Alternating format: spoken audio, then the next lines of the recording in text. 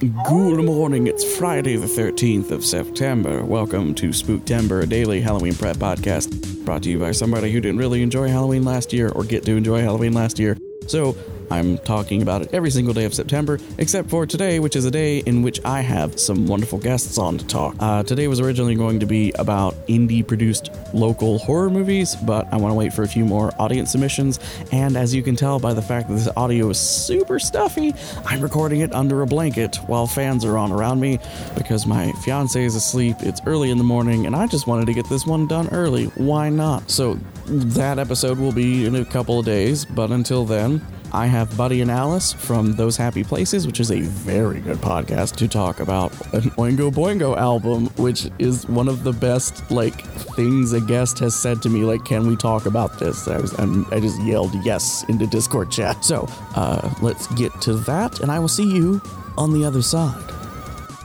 It's just another day at this dead man's party. Why don't we go to a fool's paradise called Spooktember? I'm Buddy Duquesne. And I'm Alice White. And Gavin, thank you for having us on this show to talk about one of the most important musical traditions for both of us this Halloween season. Not just for the Halloween season, really, Buddy, is it? This is one of our favorite albums, one of the most important and influential albums possibly ever written. I agree. I think in the list of Halloween music, so much of it is novelty or dedicated to being overtly about a goblin or ghost or werewolf or something. But this album transcends that. It's not a gimmick. It's just good, solid, tritonal death pop. Yeah, the album, of course, that we're talking about is Dead Man's Party by Oingo Boingo, which was released in 1985. And it has been referenced and played pretty much everywhere in popular culture ever since. In the case of movies, for example, Dead Man's Party, the title track was featured in the 1986 film Back to School. It, Stay was a huge hit. It was featured on the Donnie Darko director's cut, rather. And Weird Science was literally the title of a film that this song was written for to be the title track of. And that's crazy. Albums aren't like that. I can't think of another album where multiple tracks on that same album became iconic movie staples, especially not an album that really only has 9 tracks on it. It only runs at 42 minutes long. And every single one of the 9 tracks is a certified fresh bop. Even now, 34 years later. Yeah, 34 years later, this album is absolutely a staple in not just in Halloween season, but just everywhere. The sounds and the icons that have come out of not just this album, but this band, and specifically out of Danny Elfman, have transcended the Halloween season, although it really is just as much Halloween season as it is Danny Elfman season. I'm sure that Spooktember is going to feature a lot of things that Danny Elfman has done, like The Nightmare Before Christmas and the... That might be it. No, hold on. I've got more. Danny Elfman has worked with Tim Burton on several other occasions where he's written scores for multiple. Didn't he do Corpse Bride as well as The Nightmare Before Christmas? I'm sure he did. But he sings on the soundtrack for Nightmare Before Christmas. He is the singing voice of Jack Skellington. And I cannot think of somebody, of a single human being that embodies the spirit of Halloween like Danny Elfman does. And this album really does condense his essence into 42 minutes of solid music. Yeah, and maybe to best exemplify this, to kind of create a picture in your head of what I imagine when Oingo Boingo's Dead Man's Party revs up with track 1, Just Another Day. Oh, so good. listeners, international copyright will not allow us to play Just Another Day while we talk about it in this episode. So I recommend that you go now to a place where music is streamed or sold and play for yourself this opening track. We'll be here when it's over. Okay. Did you notice how at the beginning of the track that there was a xylophone solo that sounds exactly like a entire band of spooky, scary skeletons playing the xylophone on their own rib cages? Because that's what's happening here. Because of course that's what it is. This whole album is structured to feel like the man, Danny Elfman, is standing in front of a band full of spooky skeletons playing music, including their own rib cages. And Danny Elfman becomes a character in and out throughout this whole album as a man who is either dead or on the brink of death or has have some sort of relationship with the idea of death.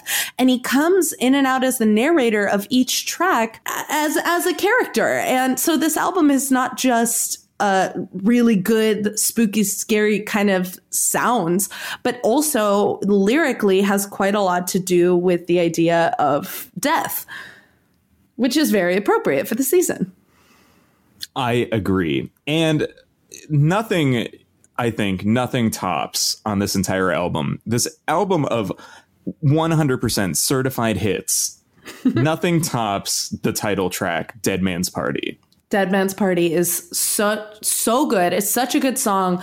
If you are hosting a Halloween party and you are making a playlist for your guests and Dead Man's Party, the song, is not on that playlist like at least twice, I don't even want to come to your Halloween party. That's how good this song is. I will go and take your aux jack and play Dead Man's Party on repeat to make clear to you the mistake you have made, because nobody will care. In fact, the party will improve with each passing repeat of this song. Dead Man's Party is amazing.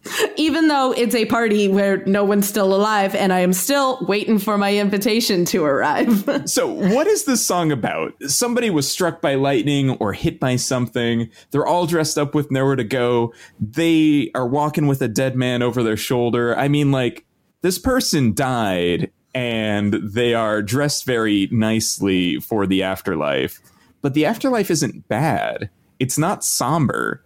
It's amazing. A Dead Man's Party. It's amazing. It's so, Alice, we talk a lot about death positivity and this idea of dealing with death through the idea of not celebrating it necessarily, but kind of using it as a vehicle to celebrate life, right? And I feel like Dead Man's Party is almost perfectly symbolic of that. It's this idea that death can be a positive experience. It can be this thing that opens up a new sense of experience for those who go through it. And I feel like, Alice, the 5 stages of grief? I'm aware of them, yes. I believe that the 6th stage of grief is Dead Man's Party, the album. You know what? I'll give it to you. That's solid. I want to tie it real quick to something that we've talked about in the past, and you can explore more on our podcast. The idea of death positivity in connection to something like a jazz funeral, for example, in the New Orleans tradition, where jazz funerals, a procession of jazz instruments follow a funeral playing sad music. And the moment that a body is laid into the ground, they bust into happy music. And when the saints go marching in and all of these big, like, beautiful music, they use all these gorgeous brass instruments, trumpets and trombones and tubas with the big, exciting, loud sounds that are extremely prevalent in this album all the way through. That big band sound, that ska influence, which is directly influenced by jazz, has taken over this album. And musically, with the uses of things like tritones, which we mentioned a little bit at the beginning, this tritonic, the music that they use is very dissonant, and it's uses these tritones, which have been nicknamed the devil's interval, where it's these these sounds and these notes that don't quite go together in the way that you would traditionally understand chords to work, that they sound dissonant to the ear. They give the music a kind of like stank to it that is really very, it really catches the ear and makes you pay closer attention to what you're hearing when the notes are too close together, or they're playing that, the chord that's like a augmented fourth. That is, you can look all this up, look up tritones and look at how they're used, especially how Danny Elfman and Leonard Bernstein use them, to where it's supposed to invoke this idea of this music that you're listening to is supposed to make you just like a little uncomfortable. And yet it's joined by all of these big, gorgeous jazz instruments and these big band ska sounds. And happy, occasionally happy, but sometimes just reflective lyrics about death. And the combination of all of those things all together makes this album truly unique. I agree. And we should say that the first 2 tracks on this album, as kind of a duology, is some of the best 10 minutes of music you can experience. But they're followed up by a couple of other great tracks that almost nobody talks about. Like Just Another Day and Dead Man's Party, those have kind of transcended the popularity of the album itself. But Heard Somebody Cry, about somebody realizing that they're a ghost.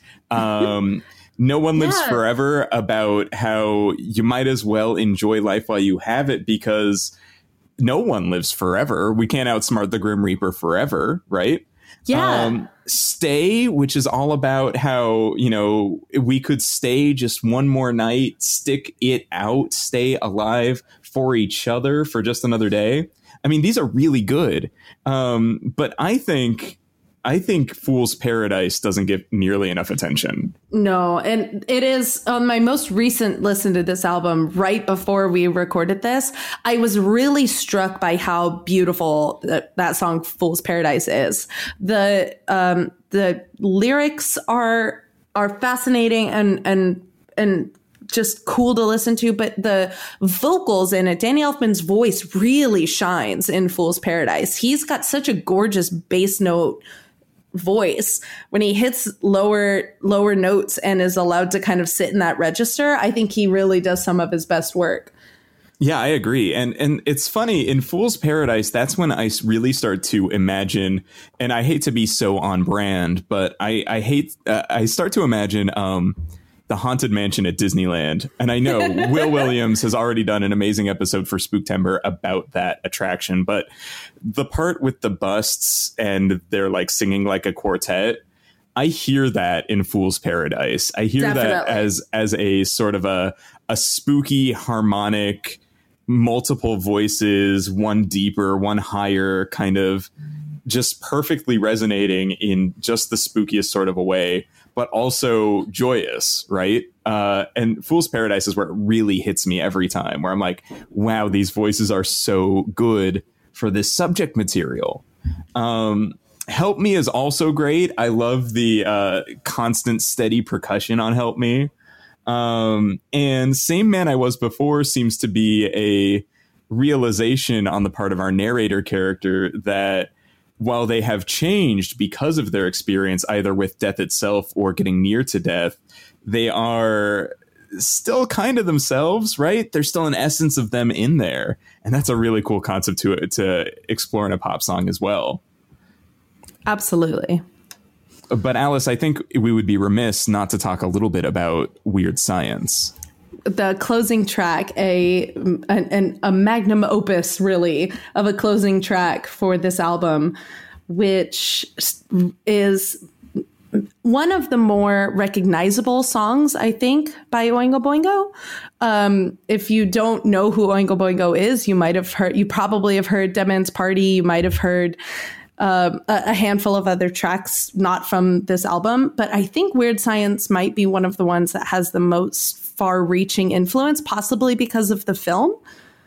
Right, the John Hughes movie in which two Anthony teenagers, Michael Hall and they literally Frankenstein a human being out of a computer and a Barbie doll, and learn things about themselves.